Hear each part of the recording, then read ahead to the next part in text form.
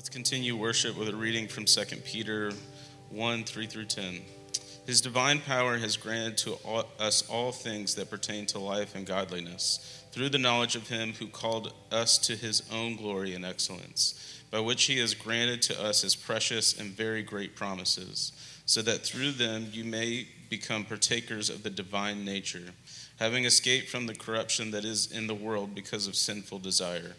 For this reason, make every effort to supplement your faith with virtue, and virtue with knowledge, and knowledge with self-control, and self-control with steadfastness, and steadfastness with godliness, and godliness with brotherly affection, and brotherly affection with love. For if these qualities are yours and are increasing, they keep you from being ineffective or unfruitful in the knowledge of our Lord Jesus Christ. For whoever lacks these qualities is so nearsighted that he is blind, having forgotten that he was cleansed from his former sins. Therefore, brothers, be all the more diligent to confirm your calling and election. For if you practice these qualities, you will never fall. This is the word of the Lord. Welcome to church, y'all. Please say hello to the person next to you as you have a seat. There it is. I'm on. Hey, guys. Good morning. Welcome to church. If I don't know you, my name's Chris, lead pastor here at Riverstone. Glad you're with us. Today we start a new conversation about Christian maturity. We spent the past couple months looking at the supernatural power of the Holy Spirit. And so we just figured we'd swing the pendulum hard. No, but in some part, it fits because what we want to talk about is how the rubber meets the road, how all that Holy Spirit stuff is meant to cause real change in you. In your actual life, here and now. It's not just out there and otherworldly. It's here in our life, physically, right now. And the idea that we're going to wrestle through for the rest of this season is pretty simple. It's that maturity is optional. It's optional. Maturity is optional, guys. Like, not just as a Christian, like, period. Like, as a human. Maturity is optional. It's 100% true. All of us will have to choose whether or not you grow into a mature, wise person or whether or not you stay a fool.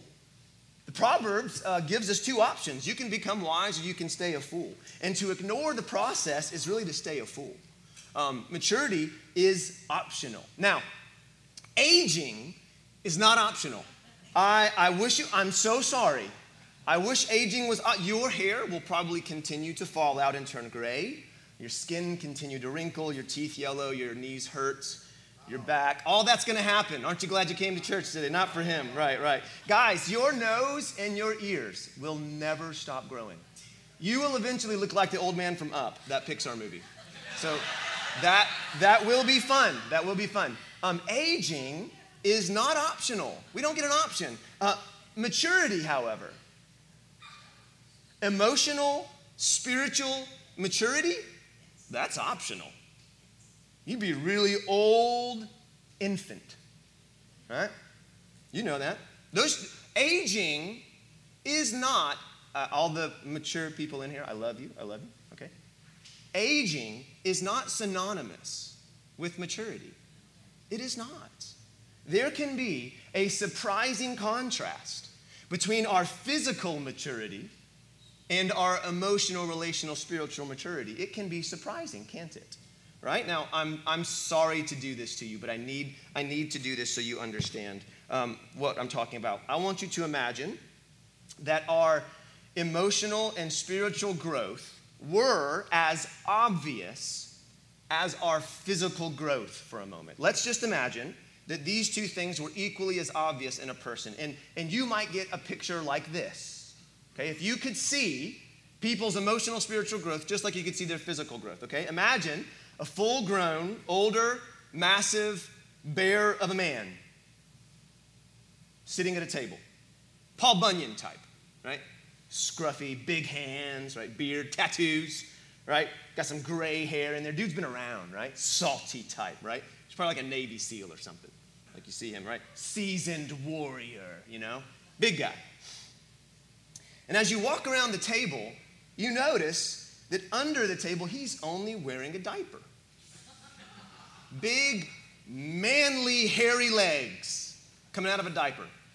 And you are so disturbed and shocked. You look back up at his face, and now Paul Bunyan is chugging baby formula out of a bottle, just going to town, right? Like sweat coming down his brow, little formula dribble. And the weird thing is he's maintaining eye contact the whole time, just staring you down, right? It's grotesque. It's disgusting. I'm so sorry to do that to your imagination this morning. So many Christians might have a similar discontinuity between their physical growth and their spiritual growth, their spiritual maturity. Maybe you've killed it in business, man. Like maybe you got a huge family, maybe you're super talented, but internally, when it comes to emotional awareness, guys, when it comes to relational health, when it comes to spiritual sensitivity, when it comes to your ability to hear criticism and be self-aware, when it comes to your ability to love and forgive people, you feel really overwhelmed in life. Like you feel very much like a baby lost at sea. And right now the waves are pummeling over you and you're not sure if you're gonna make it. You spend most of your days angry and frustrated and impatient. And if you're honest, if someone were to catch you in an honest moment, you might say something like, I'm honest, I don't have a lot of joy or peace that I can speak of in my life right now. Dude, your body changed. You went through puberty. You're a big boy now. You're a big girl now. But the question is, has your spirit matured with your body? Has it grown? Some of us might be coasting off obedience from 10 years ago. Can I just tell you, that doesn't work. That doesn't work. If you are coasting off of obedience from 10 years ago, not only are you not growing, you might actually be going in the opposite direction, right? If you're trying to coast off healthy habits that you used to have, right? Because here's the problem. Here's the problem with maturity. When you look like an adult on the outside, it's easy for people to assume you are an adult on the inside. But I think all of us know from experience, it doesn't equal. Physical maturity doesn't equal spiritual. If you've ever driven through Gwinnett County on a Friday afternoon, right, you fully are aware that there are grown people who act like 4-year-olds behind the wheel, right? So physical maturity outside doesn't equal spiritual, emotional maturity inside. I wish it did. It just doesn't. I think many of us assume spiritual maturity just happens. I think we just think it just happens. I think we think I guess we just keep going to church and like puberty. Like you didn't make yourself go through, it just happened to you, right? Let's all remember those godforsaken years of middle school. Do you remember middle school? Oh, God, horrible, right? I actually found some like horrible middle school 80s pictures, but I'm not gonna do that. So I already like messed with your brain with the Paul Bunyan guy. So if I could stave off like puberty for my kids, I would. Like just stay cute and adorable and not stinky, right? But it's gonna happen. It's gonna happen, whether I like it or not. You had no choice in that process. It just happened. We all made it. Praise his name. Your growing body changed. And here we are, adults, right? Listen, spiritual maturity, relational, emotional maturity will not just happen, guys. It will not just happen, right? It would be like someone expecting to wake up one day and have a six-pack, right? Whoa, like Spider-Man, remember? When Spider-Man got bit by the spider and he wakes up and he's like, oh man, right? Or maybe we think spiritual maturity is like the Matrix, like Neo. Remember? He like, he's like, I know Kung Fu, right? We tend to think that spiritual maturity will just happen. Like salvation supernatural, I guess my maturity as a person must be supernatural too. No, dude, I wish character was formed that way. It's just not. I feel like half the time Christians are looking for this radioactive Jesus spider that will just bite them and everything will change, right? Like, that's just not how character works, y'all. It's not. I wish it was, right? That's not how character is formed. You don't just go to sleep and wake up the next day and not have the habits that you've been forming for the past 20 years. You've got to deal with those things. Your body is in many ways on cruise control.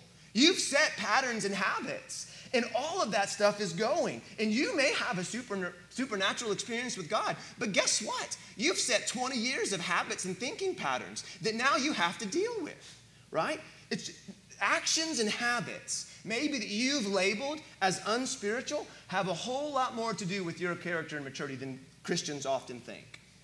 Physical growth is not optional. Spiritual growth is optional.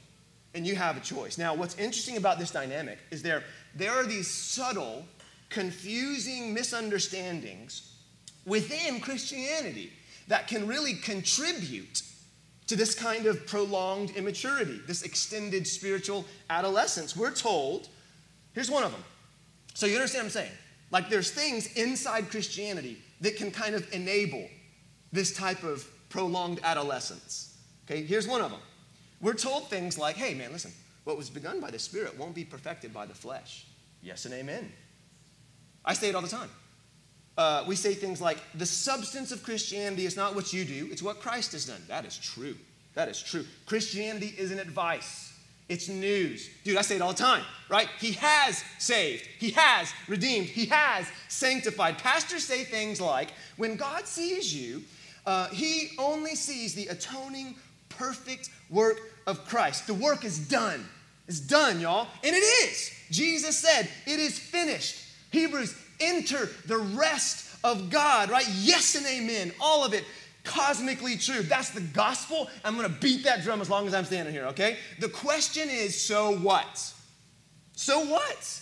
If all that is true, if you say you believe it, what does that actually mean for your everyday life? Where you actually live? Okay, Christ has done it. Okay, the Lamb of God's been sacrificed. Okay, he's taken away the sins of the world. What does it mean for you in your real day life?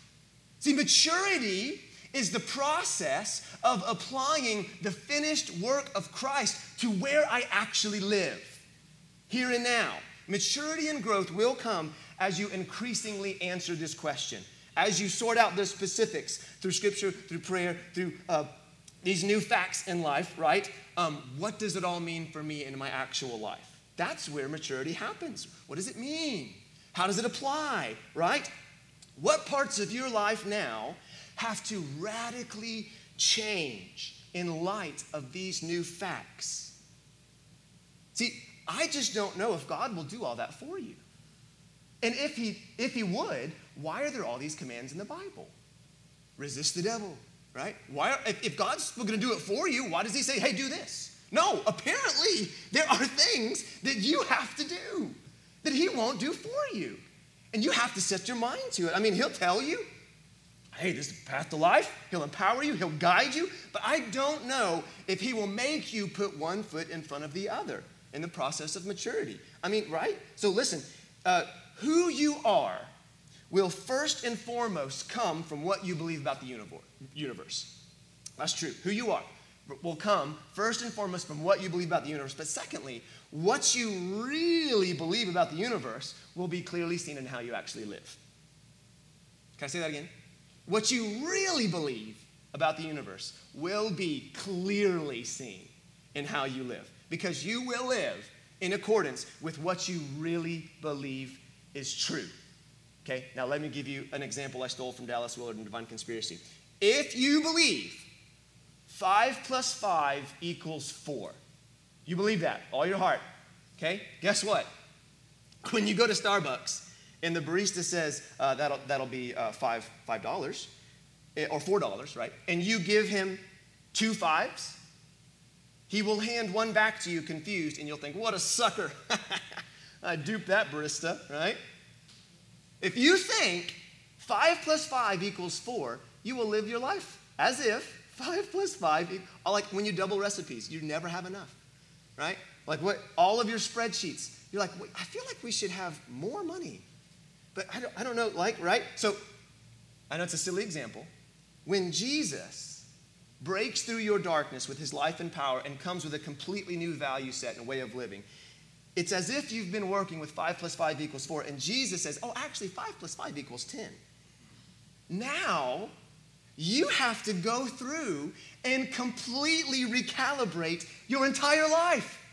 You have to go through and Do, again, all your recipes, all of your spreadsheets, dude, think of all of the time and effort and energy. Now you have to go back through all the systems and structures that you've established on 5 + 5 = 4.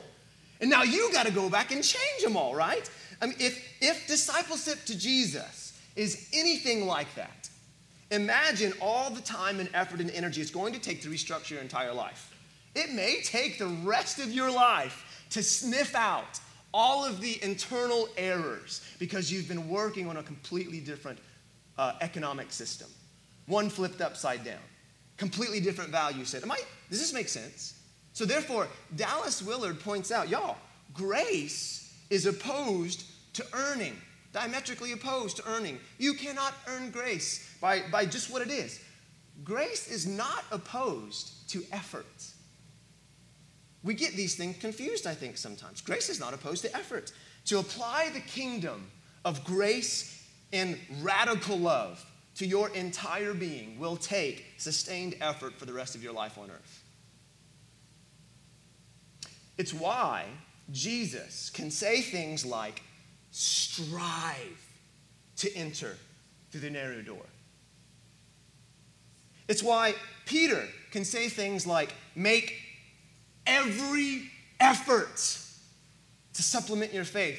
Blah, blah, blah. We read that, right? All those things. It's why Paul can say things like, not that I've already attained this or already made perfect, but I press, right? To make it my own because Jesus Christ has made me his own. Brothers, I do not consider that I've made it my own, but one thing I do, forgetting what lies behind and straining forward to what lies ahead, I press on toward the goal for the prize of the upward call of God in Christ Jesus. They can say all those things and not be in contradiction with the gospel of grace because the price has been paid. The work is finished. The question is, will you apply that new fact to every aspect of your thinking and living? That's the question. Salvation, y'all, is really simple. Really simple. Salvation at its root, dude, it's receiving something that has been done. It is so simple an 8-year-old can grasp it fully. I was blind, but now I see. I was dead, now I'm alive, right? God acted, he saved, he redeemed, did what I could. It's pretty simple, right? You don't need a PhD. You don't even need a high school education. You don't need the resolve of an Olympic athlete, although that would probably help. All you need is humility, honesty, and faith.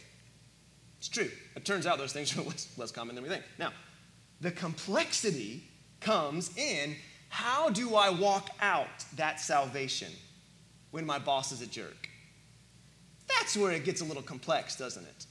That's where it gets a little confusing. And what do I do? Right? The complexity comes when you can't seem to stop fighting with your spouse and you feel insecure and unstable. How does God's power intervene there? What's supposed to happen? What's the right thing to do? I'm obviously right. Right? The complexity comes in how do you address dysfunction and immaturity in your friends in a way that calls a duck, but is still filled with grace and invitation to life. You think that's easy? You think that's easy? Going through life and actually calling out sin and dysfunction that you see in a way that's loving and affirming? You ever tried to do that? Have you ever tried to tell someone something really hard in a loving way? It's so much easier just to be angry. It's so much easier just to be like, and just lay into them, and then, it's so much easier to do that rather than do it in a loving and invitational way, right? See, the complexity comes, these are not issues of salvation. These are issues of maturity. They're issues of wisdom. They're issues about applying the simplicity of salvation to the complexity and the murky waters that we actually live in, where things aren't black and white, where there's tons of shades of gray and we don't know what is the right thing, right? How does the simplicity of God's salvation illuminate the murky complexities of the real world that we find ourselves in? That's the process of maturity, friends. That takes wisdom. That takes effort. That takes meditation and prayer and counsel, right? See, salvation is about having your eyes open to who God is and what he's done. It's simple. Maybe your eyes have been opened. Maybe you understand God as the most valuable, worthy being in all of the universe. Maybe not. I'm glad you're here, right? Maybe you know God is ultimately worth more than any breath, everything you could ever give. Or maybe the verdict is still out for you. But if you are all in, if you're all in on Jesus, right? Your eyes have been opened, you see him as worthy, you love him, you worship him, you adore him. The question is, in that moment of revelation and clarity, do all of your bad habits of 20 years ago immediately are cured in that moment? No, they're not. Like, here's a question for you. Can your eyes be open to the glory of God and you still refuse to submit to the process of growth and maturity? Yes, you can. You can be in the kingdom and warring against the kingdom. You can say Jesus is Lord, and then with your entire life say, actually, no, he's not. You can. You can. It's why the author of Hebrews says things like, dude, this time you ought to be teachers, man. But you need someone to teach you again the basic principles of the oracle of God. You need milk. You need a baby's bottle still.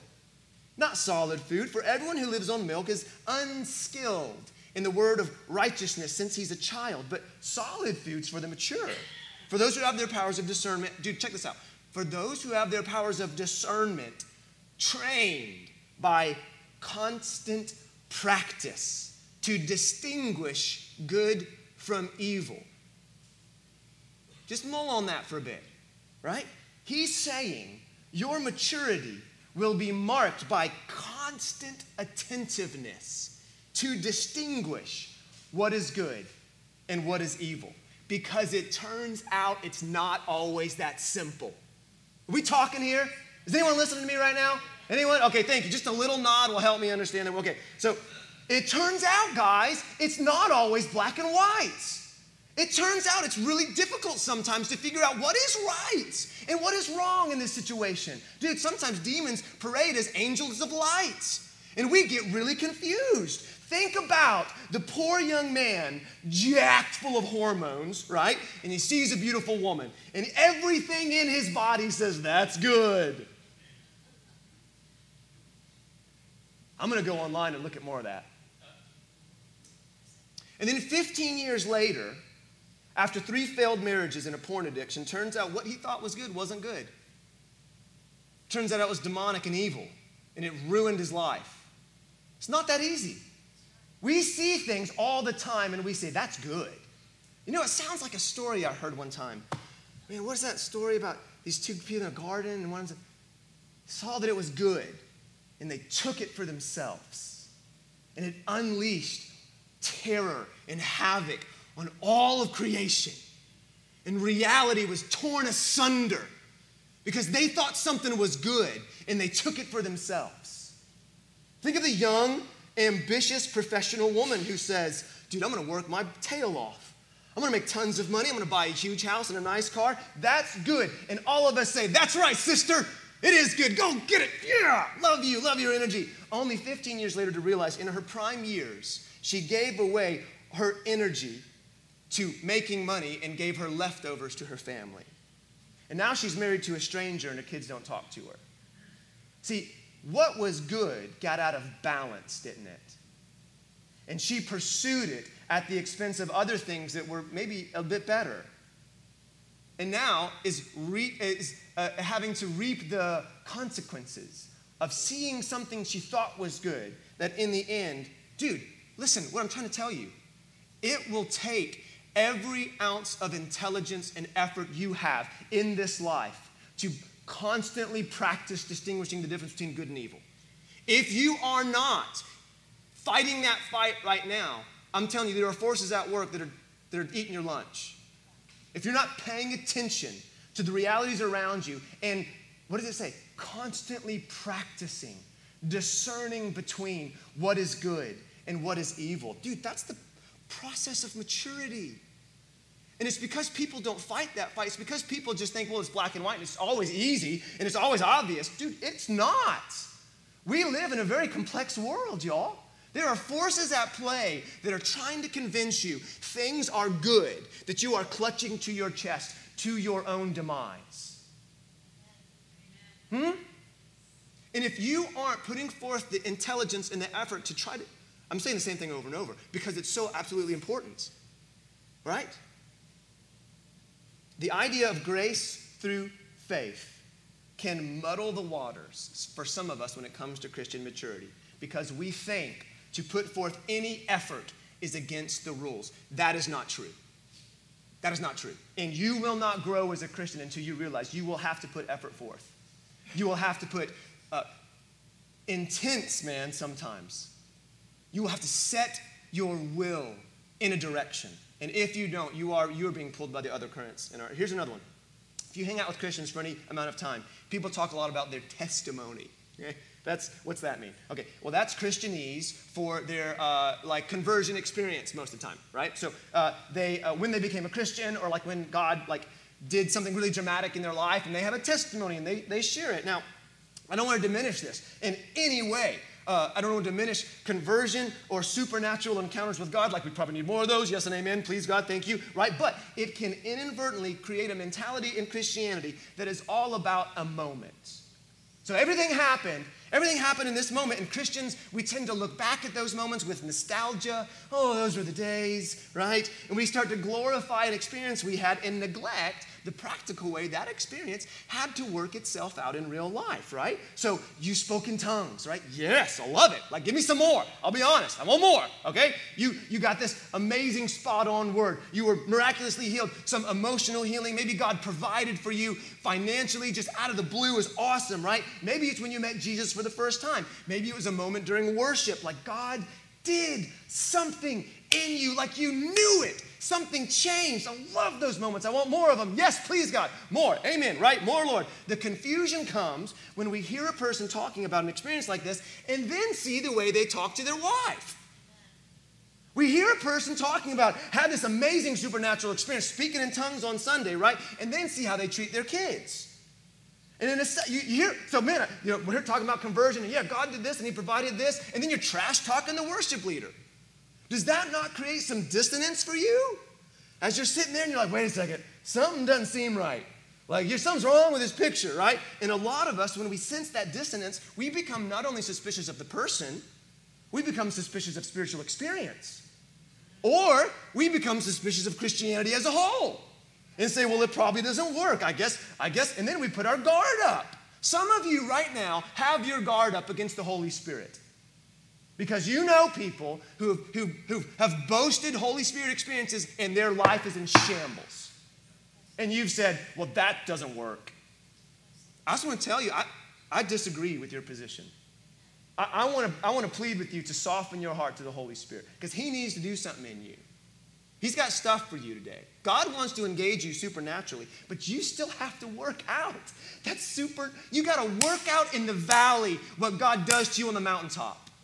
You got to go back to the valley. You can't stay on the mountaintop forever. Dude, when Jesus was transfigured with the three, right? Like, blinding lights, beautiful. Let's make a temple here. Let's just live here for the rest of our life. And Jesus says, no, dude, back down to the masses. Back down to the needy, broken people. We got to take what we know here and what has happened here back down to the people in need.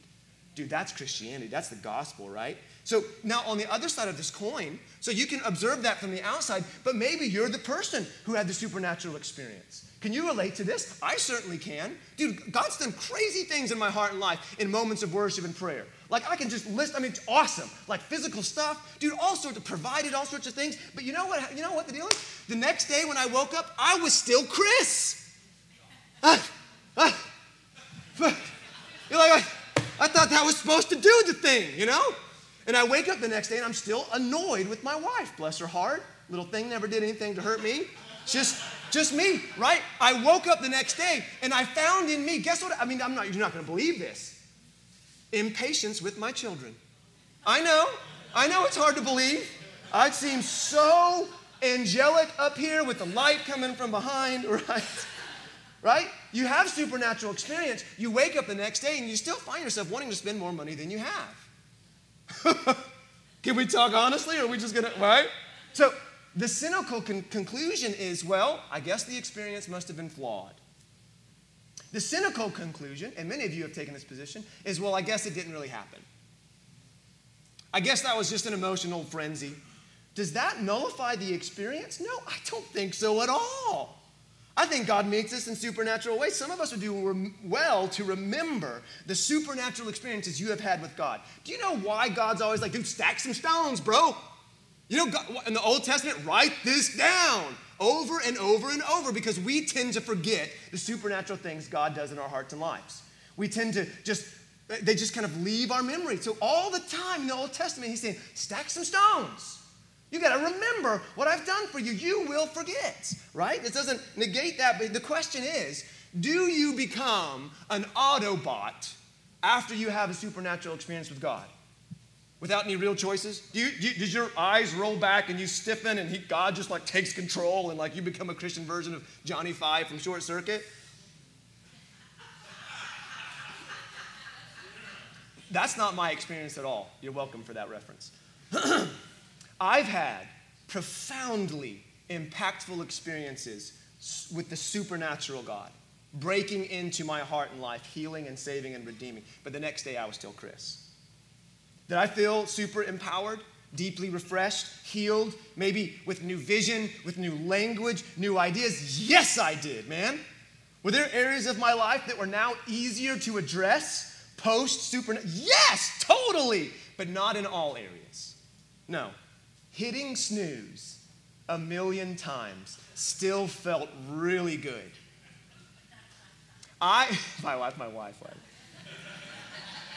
I still had to deal. Let's just level. You will still have to deal with difficult situations in your heart and life. You will still have to deal with your obnoxious boss.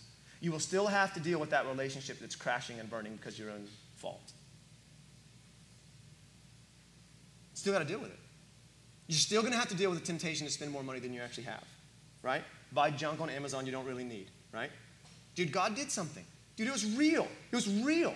But I have to decide if I'm going to let that vision from the mountaintop impact my life in the valley, right? It's almost as if the rudders of our life get turned in these experiences. But you ever seen them big old liner ships, right? Going like, 20 knots. I don't know if that's a real thing, right? Going all this direction, right? You turn that rudder. Dude, you got all this momentum. And you can turn the rudder, and that thing's going to still be drifting for who knows how long. I don't know. I should have looked it up. Just kind of, right? Right? But it's almost as if the rudder of your life's been changed, but you got this momentum going in that same direction. You got to commit. You got to say, no, I'm turning this ship. Like I'm going to, right? I can see it. I can see this captain, right? I know it's not like that. There's power steering, but like I like to imagine that, right? To get everything going in the right direction, it takes some time. That's the process of maturity. And it's why some of us are still very immature. Because we thought everything should have been fixed in this one moment, and it's not how it works, guys. Is there supernatural power? Yes and amen. Oh, praise his name. But you still got to work it out in your actual living. All of the decisions of your life are not going to be made in a moment. You're going to have to wade through the murky grayness and find out what's good and what's wrong. And I think for some of us, there's just a root level of laziness. Wouldn't it be so much easier if maturity and discipleship just happened in a moment? Like, wouldn't it be, I think some of us are used to feeling like victims, and we struggle to see ourselves in the light of God's promises. But the point is, sometimes testimonies make us think, man, it's just about listen, think about testimonies you hear, right? Right? Kind of give off this vibe of like, man, I used to be messed up, then this moment happened, and now I'm awesome, right? Never tempted. My marriage is awesome. My kids do what I say before I even tell them. Never, you're right? Never have to repent. Never feel convicted. And obviously, I'm exaggerating. And obviously, when people tell their testimonies, they're trying to like highlight the high mark, right? And like trying to make Jesus look good. But is omitting the struggle and honest process really bring glory to Jesus? Stay with me. I mean, I think we have to admit, when we intentionally leave out failures after the experience, we're not concerned about Jesus' glory. We're concerned about our glory. Amen. Right? I mean, it's okay if I was a failure, right? And now God rescued me, and now I only ever win, right? Right? Doesn't that sound great? Right? It's like a Disney movie, right? Happily ever after, right? We're a little less okay with God met me, he forgave me, he empowered, transformed me. I went 5 steps and fell flat on my face. No one wants to be that guy. He pulled me out of the pit, and I jumped right back in 2 weeks later, right? Like, that's just embarrassing. No one wants to be that. Can I tell you some really good news? Can I tell you some really good news right now? That is your story. It is your story. I don't care how much you get Superman with your cape flapping in the wind. That's your story, man. Because it's everyone's story. It's everyone's story. Guys, breathe. It's everyone's story. Like God engages us and supernatural things happen and we go 5 feet and we fall flat on our face. If you don't believe me, just read Exodus. Huh? I mean, I'm serious. Read the first 2 books of the Bible and you will see this pattern on repeat. The authors want you to see it because the authors are trying to tell you, you need a savior. We need someone to come and rescue us that we don't have the power to do. It's everyone's story, guys. Omitting the failure after the fact is not, you're worried about your own glory, all right? Doesn't the thing that makes Jesus' love so glorious is the fact that we fail over and over and over and he continues to engage us and pursue us and love us? Like, isn't that the thing that brings glory to his name? Like, God, you've done amazing things in my life and I can't seem to remember. Like, over and over again, I'm falling, and he keeps on loving you. That's the gospel. I am screaming. I am just losing it, right? Thank you. I'm going to keep going. All the guests are like, good Lord, what is happening? Should I say I don't normally do that? I shouldn't say that, right? Okay. Yeah, exactly. No, man, listen, I'm telling you. Yeah, I'm not making this up. Read the first 2 books of the Bible. Please, please, please. Go home and read Genesis and Exodus. I'm dead serious. And what you will see is God supernaturally intervening. 10 plagues, open up the waters, walk through on dry land. Like, that's some crazy stuff, okay? And the next chapter, sin, failure. Dude, it's on repeat over and over and over again, right? The pattern of the children of Israel is there because it's the pattern of everyone. It's everyone's pattern, right? It's the pattern of our own hearts because God's trying to tell you something. That humanity desperately needs a Savior. That you and I desperately need help. And if we are ever going to grow beyond our own immaturity and insecurities, man, we don't just need a vice. We need a new spirit. We need a new heart. You don't need a second chance, bro. You need a new heart. Right?